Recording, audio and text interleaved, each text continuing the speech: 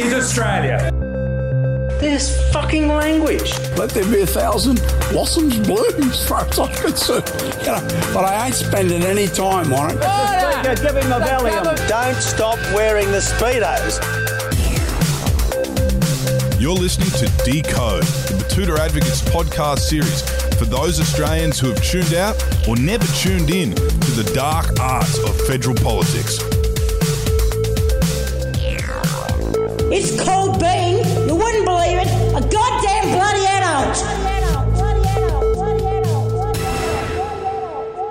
Welcome back to the Batuta Advocates Decode podcast. You're joined today by your hosts, Clancy Overall and Errol Parker. How are you, Errol? Keeping dry? Oh, I'm keeping dry, mate. Keeping dry out here in the Diamantina Shires. Pretty easy, mate. Not as easy as it is in our state's lovely southeast corner at the moment, though. Yeah, it's been an unprecedented month of natural disasters down the east coast. From Gympie to Lismore to the Hawkesbury River out the back of Sydney, there's been a lot of pain and strife. You didn't have to look too far to see that. It was on almost every screen, every newspaper across this country. And the rains and floods have been so devastating that it's even convinced our Prime Minister to start talking about this changing climate. It's something he's been very reluctant to do until now. And with the changing climate comes new responsibilities for our federal politicians. One Cabinet MP that's been getting a lot more airtime than others lately is the Minister for Emergency Management, Senator Bridget McKenzie. However, with everything that's been going on, there's very few windows to interview such an important member of the coalition. We've been struggling to pin her down. So today we're going to speak to the man that wants to take her job from her, the Shadow Minister for Labor, Senator Murray Watt. Thank you for joining us today on Decode. G'day, boys. Good to talk to you. Now, we'll get into the roles and responsibilities that kind of come with being in charge of emergency management a bit later on. To begin with, can you tell us a little bit about yourself? Where are you based? Yeah, so I'm a Brizzy boy, much like you, Clancy, or at least you've passed through Clancy through Brizzy at different times in your life. I've lived in Brisbane all but 2 years. I lived in Melbourne for a couple of years. So I live in Brisbane with my family. I have my office on the Gold Coast, but being a senator, my electorate's the whole state. So I spend a lot of time in places like the Diamantina and further north as well. So it's a good job. It gets you out and about right across the state. So what drew you to the Labor Party as a school captain of Brisbane State High into law student? How would you say? High-performing inner-city rat, capital city kid. What drew you to the Labor Party? It doesn't really sound like they were cutting too much sugarcane down there on bloody Vulture Street. If you think I'm high-performing, you've been speaking to the wrong people, I reckon. But, I did manage to go to State High, which was a great high school, and learnt a lot there. But I suppose my politics really come from my family, like a lot of people. So my father's side of the family are actually from around Mackay, from a farming background. And not surprisingly, most of them were National Party voters. Mm-hmm. But my mum's side of the family were staunch Labor people, mainly from the Darling Downs originally, and then they moved into Brisbane. So like a lot of kids, I suppose, politics was something that came up around the dinner table, and I had a couple of great uncles in particular, and my grandfather were really influential, and I was one of those nerds when I was younger. I was pretty interested in politics, and I used to love sitting around the table, catching up with them and hearing what they had to say. And I suppose I was young enough then that it was still in the days of Joe Bajocki Peterson in Queensland, and he was a pretty dominant personality, and there was no way I was going to come out of my family and support the conservative side of politics after everything I'd heard about Joe. Some rather strong language, you reckon, around the dinner table about Joe? There was a little bit of strong language. That you wouldn't think that 80-year-old men in Toowoomba could swear that much, but when you get talking about Joe Bajocki Peterson, they could get going. Now, Murray, it seems like the only left-leaning politician in Queensland who didn't work for Morris Blackburn Lawyers is Bob Katter. What's with the place? Yeah, well, I always wonder whether Morris Blackburn maybe should have made Bob Katter an honorary consultant or something like that just to complete the club. Either that or the Queensland Bar. That's right. Wouldn't he be a sight to behold at the barristers' table? Yeah, no, look, there are a lot of Morris Blackburn people from Queensland and, in fact, across the country who've ended up in politics. And I suppose it's because, the kind of work that Morris Blackburn does, their slogan is "We fight for fair." And I had the great fortune to work there a couple of times fighting for fair, and I suppose that's what I and some of the other Morris Blackburn people now do in federal parliament as well. So I think, you wouldn't want a parliament full of lawyers, but it's kind of helpful to have a background in the law at times. And, in some ways, what I do now in federal politics is a bit of a continuation of what I've been doing my whole career, sort of as an advocate for people who need help in our community, whether it be workers or refugees or unions or others. And that's what we try and do day in, day out in federal parliament as well. So you started off at state level as a member of the Bligh government, am I correct there? You're up there in Peter Dutton country, actually, at a state level. And prior to the pandemic, I guess the states have really lifted during the pandemic and during all these disasters. But prior to that, not many people across Australia, particularly in Queensland, really thought there was much point to having a state government. You know, a lot of people, no one knew their local member. They just went and voted for whatever colour looked nice on the day. Can you tell me what you actually did for 3 years down there in Riverside or wherever the hell the parliament is nowadays? I reckon I had one of the briefest stints as a state politician the country has ever seen, a glorious 3 years. I had the good fortune to get into state politics just when the tide was going out on the Labor Party. Yeah. So the electorate I represented was the state seat of Everton, which is, if anyone knows Brisbane, it's sort of the mid-northern suburbs. And you're right, most of it was in Peter Dutton's electorate. So I used to have to go along to school assemblies and listen to Peter Dutton sing the national anthem, which was always a pretty interesting experience. But yeah, it was good going into state parliament, and I'd worked for Anna Bligh as her chief of staff for quite a number of years before that. But the reality was we were on the way out, and it was a pretty difficult 3 years. We were all fighting with each other, fighting with unions, and it sort of distracted from some of the good things that we were doing because, you know, I think the government had done some really good things in education reform and health reform and stuff like that. But sometimes when your time is up, there's nothing you can do about it and you just get washed out with the tidal wave. And that's what happened to me and a whole bunch of other people as well. And it also happened with the government that replaced you almost one term. Was it one term later?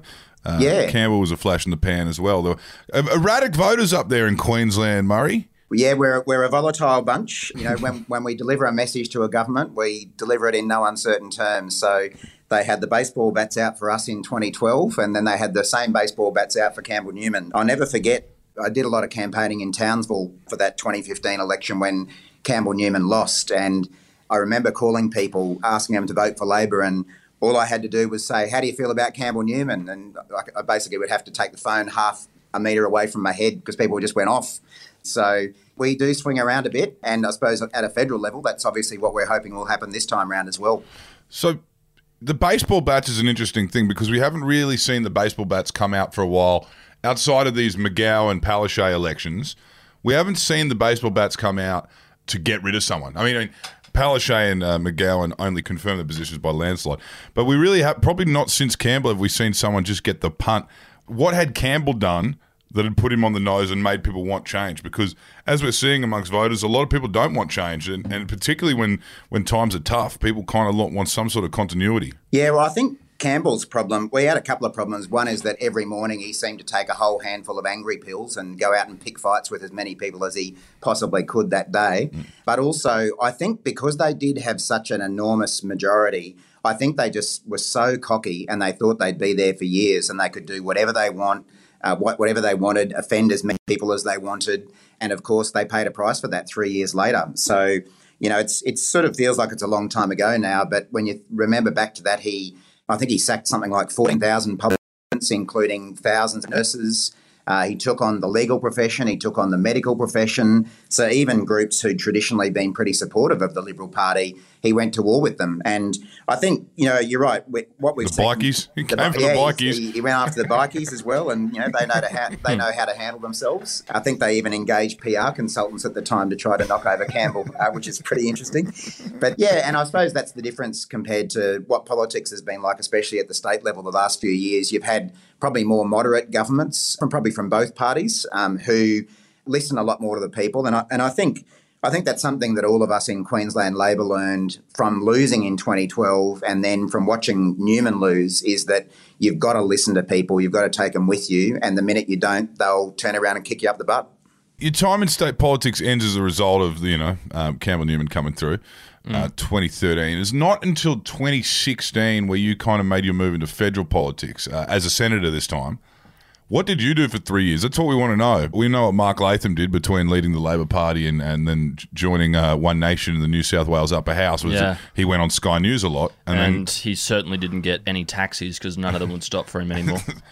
What does Senator Murray Watt do in between the big jobs? Yeah, well, I also didn't go and get myself a crew cut like Mark Latham did after he lost as well. So whatever Mark Latham does, I try to do exactly the opposite.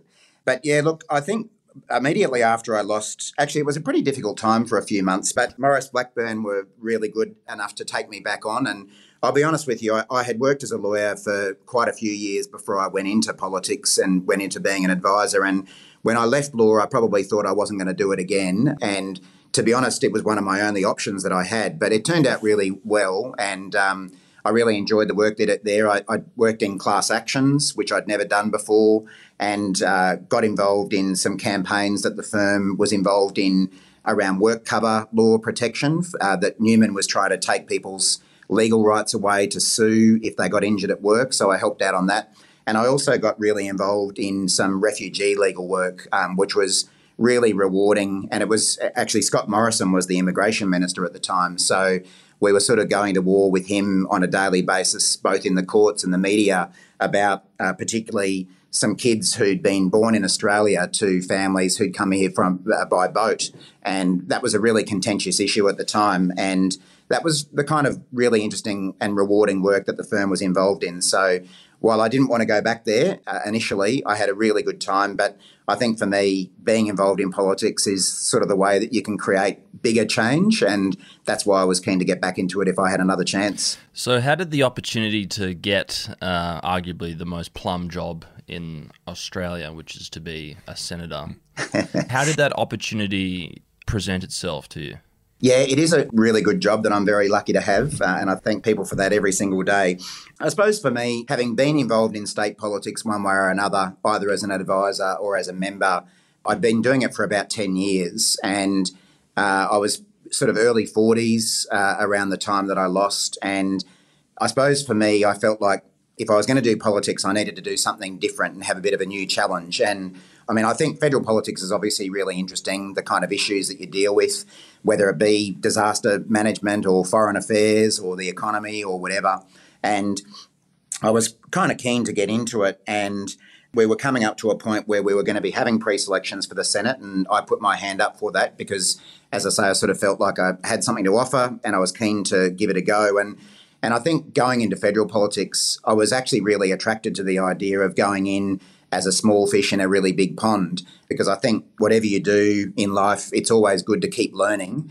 And I sort of felt that if I went back and did state politics again, you know, I'd probably keep doing similar things to what I'd done before, and I wanted to try something different and I suppose, you know, learn from a different group of people, the likes of Albo and Penny Wong and Tanya Plibersek and people like that.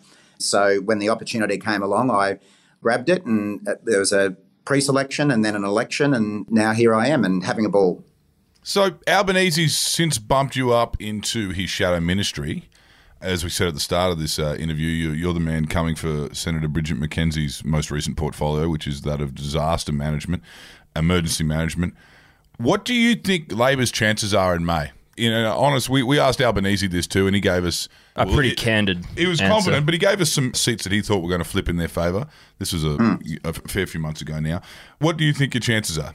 I know you got to stay positive, but what is it looking like to you? Yeah, well, I probably need to say word for word what Albo said, otherwise I'll lose my job, won't I? No broad church here. Mate, he isn't your boss, mate. We are the people of Queensland. That's I true. tell you. Today, at least, I'll try to keep you guys happy.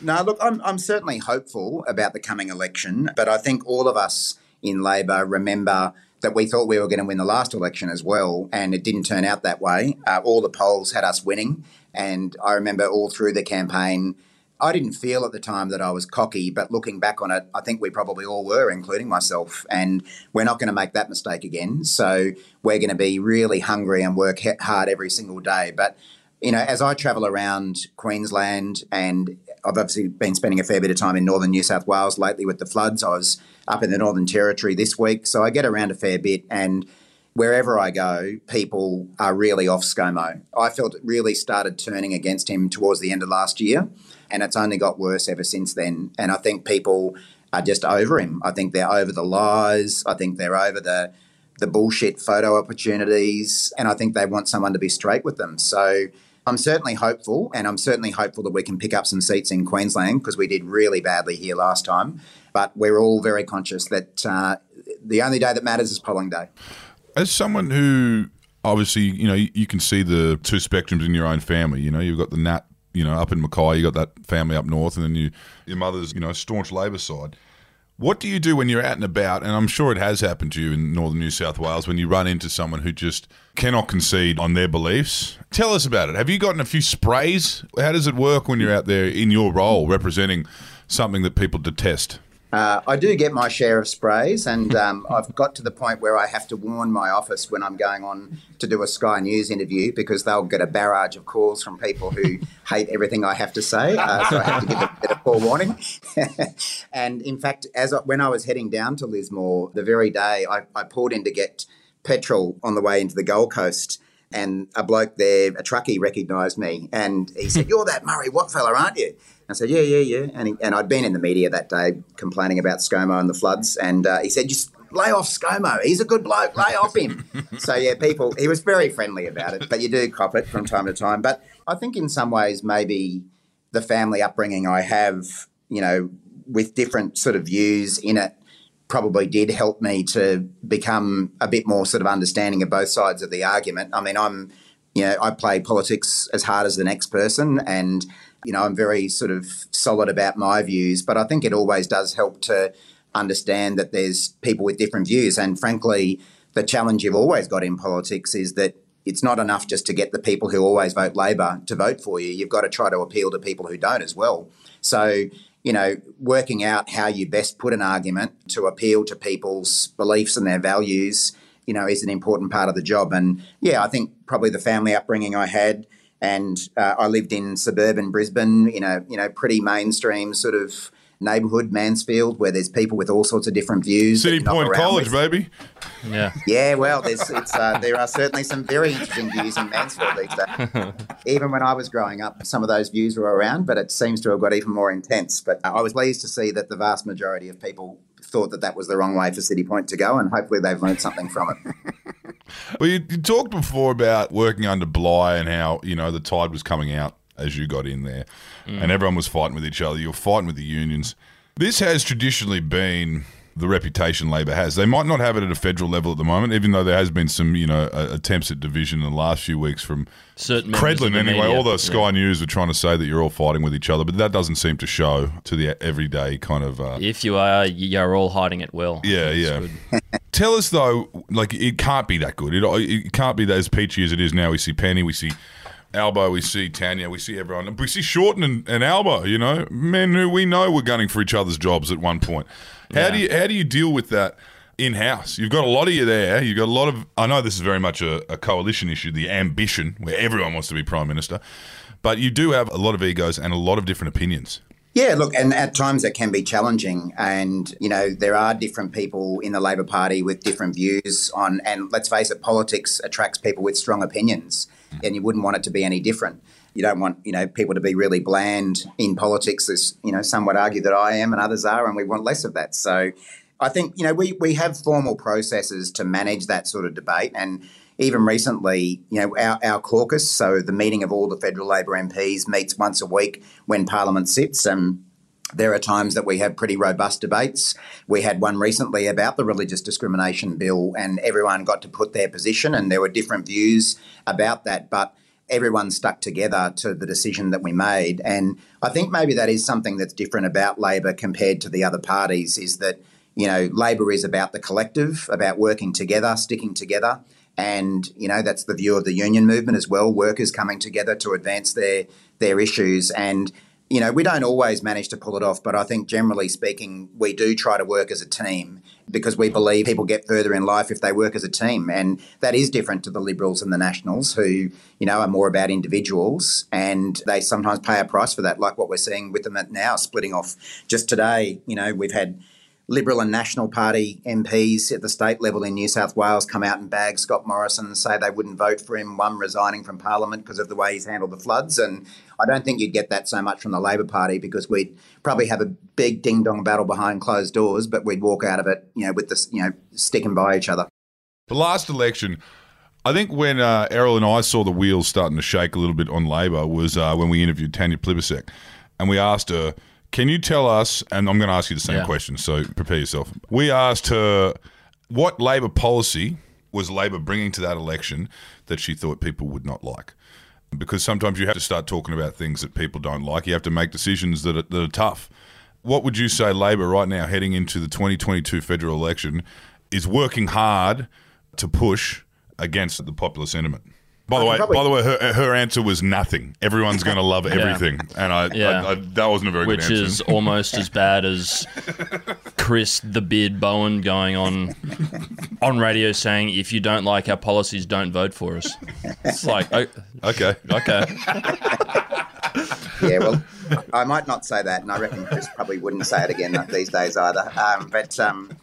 No, look, I'll probably give you two. I mean, from different ends of the political spectrum, there's a lot of people on our sort of, if you like, our left side who think that we have made a mistake in basically agreeing with a range of the tax cuts that the government has made. So we got a lot of flack, whether it be from the Greens Party or even from some of our own members for going along with that. But I think one of the things that we learned from the last election was that we need to demonstrate that we're economically responsible. Australians don't like the idea of voting for massive tax increases.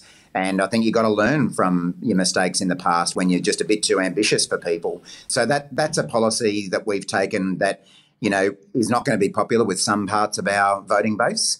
And then on the other side of it, I was actually just doing an interview this morning with at the ABC in Mackay about casualisation, which is a really big problem in so many industries and up there, particularly in the mining industry. So in the coal mining industry, you've got lots and lots of people these days who are hired as labour hire casuals, and they don't have permanent work, they don't have job security, they've got lower incomes than permanent workers. And we've said that we would fix that. And I know that there are employer groups out there who don't like that, and they see that that's a cost to their business. But what we've seen in Australia over the last few years is that people's wages just are not rising. Everything is going up except people's wages. And we've got to do something about that kind of casualisation and job security if we're going to be able to give people the bargaining position to get themselves decent wage rises. So, you know, on both sides of it, left and right, there are policies that we're offering that people aren't happy with. But I think it just comes back to making sure that whatever policies you're putting forward really line up with what Labor stands for. And I feel like we do this time around.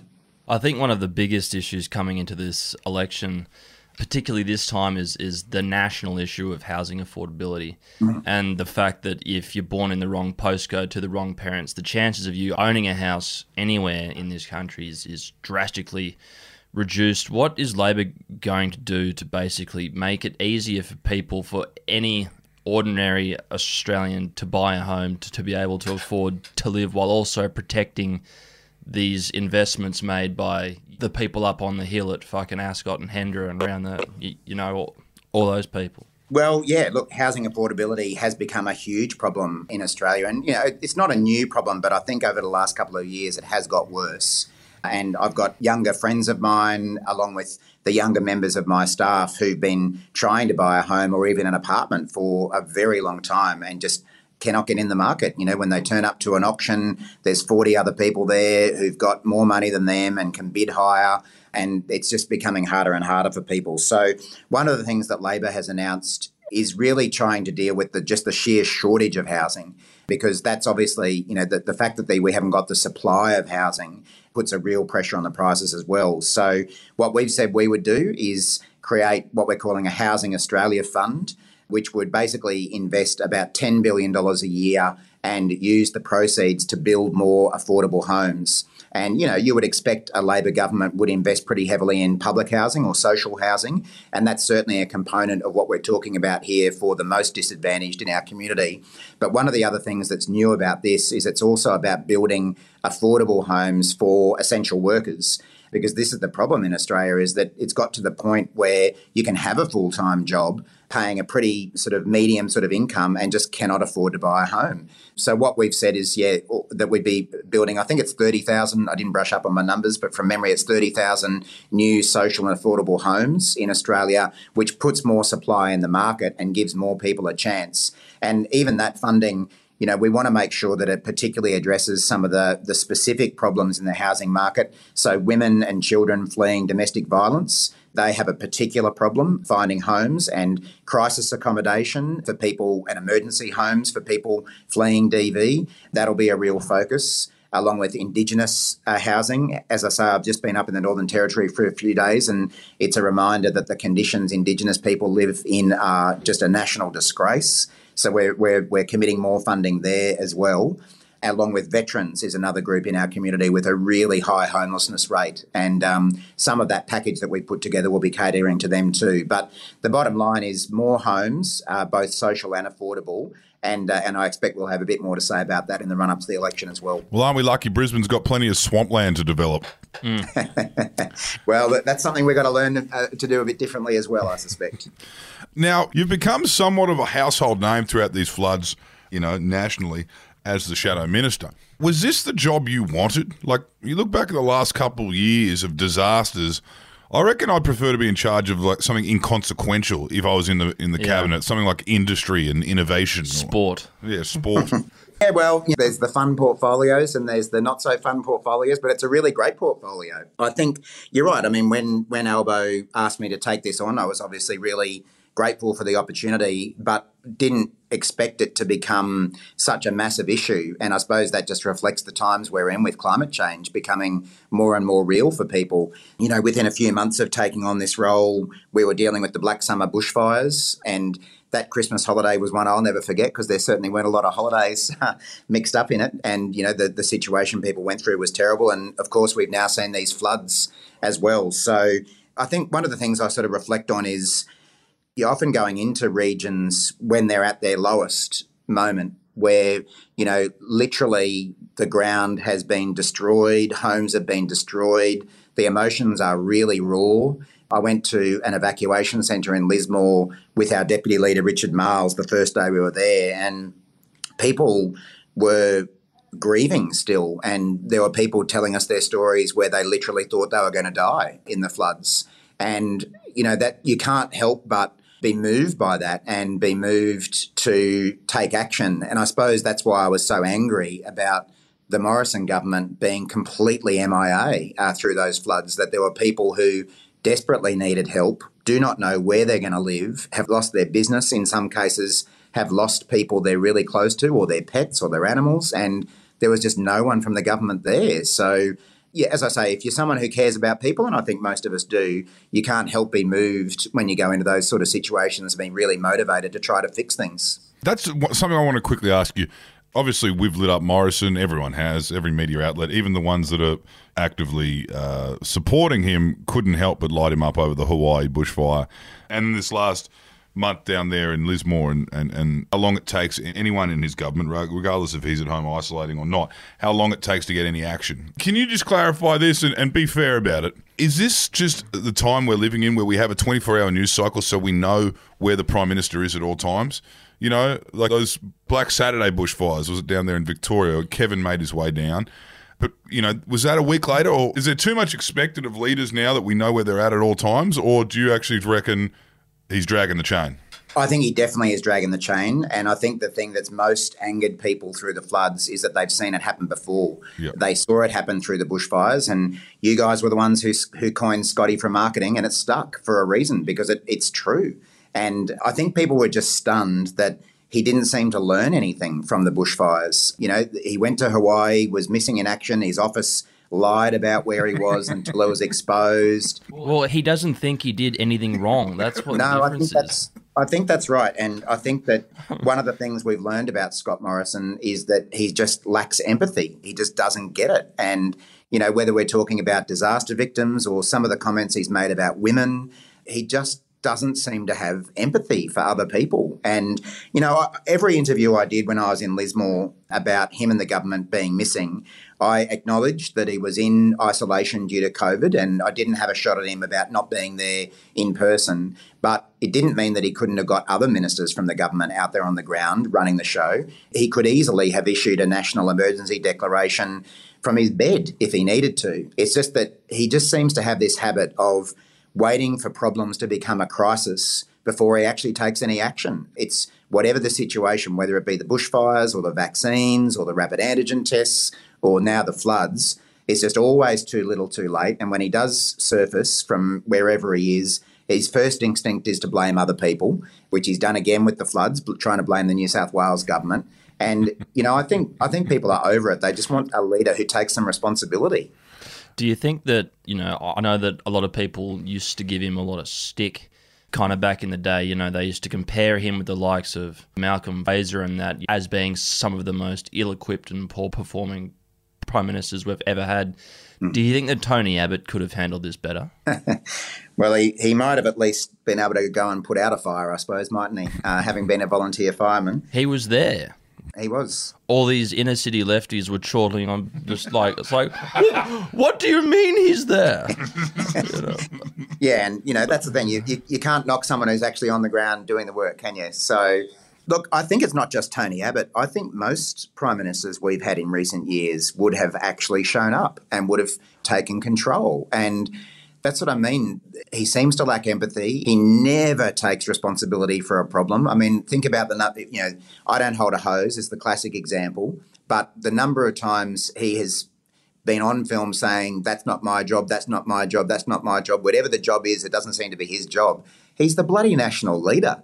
If these things aren't his job, what is his job apart from marketing? Yeah, so I think most of our PMs, Liberal, Labor, whatever, would have stepped up to the plate, and every single time he steps back.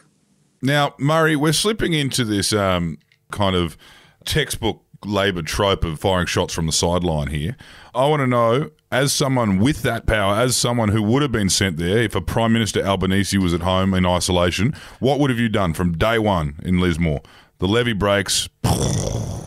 What happens? Yeah, well, I think from day one, what was needed was some more resourcing to save people, whether it be ADF, SES, whatever. The stories that I heard in Lismore from people having to get out in their own tinnies to rescue people because of a lack of resources. I mean, it is a miracle that more people didn't die in those floods, whether it be people trapped in their homes or people having their tinny capsize.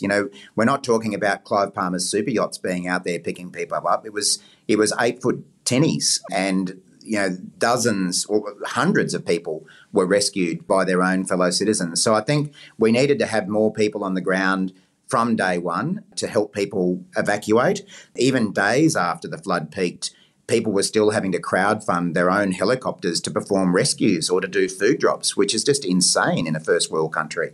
Then the recovery, I think it does really matter to have a visible presence on the ground from senior leaders. If it's not the Prime Minister, then the Deputy or one of the relevant ministers, because it gives people a sense of hope that someone with authority is there, watching it with their own eyes, hearing it with their own ears, can get on the phone and demand that certain things happen. And so I think we'd just be a lot more present through the disasters so that we can actually get the resources in, whether it be the immediate response and saving people's lives or recovery.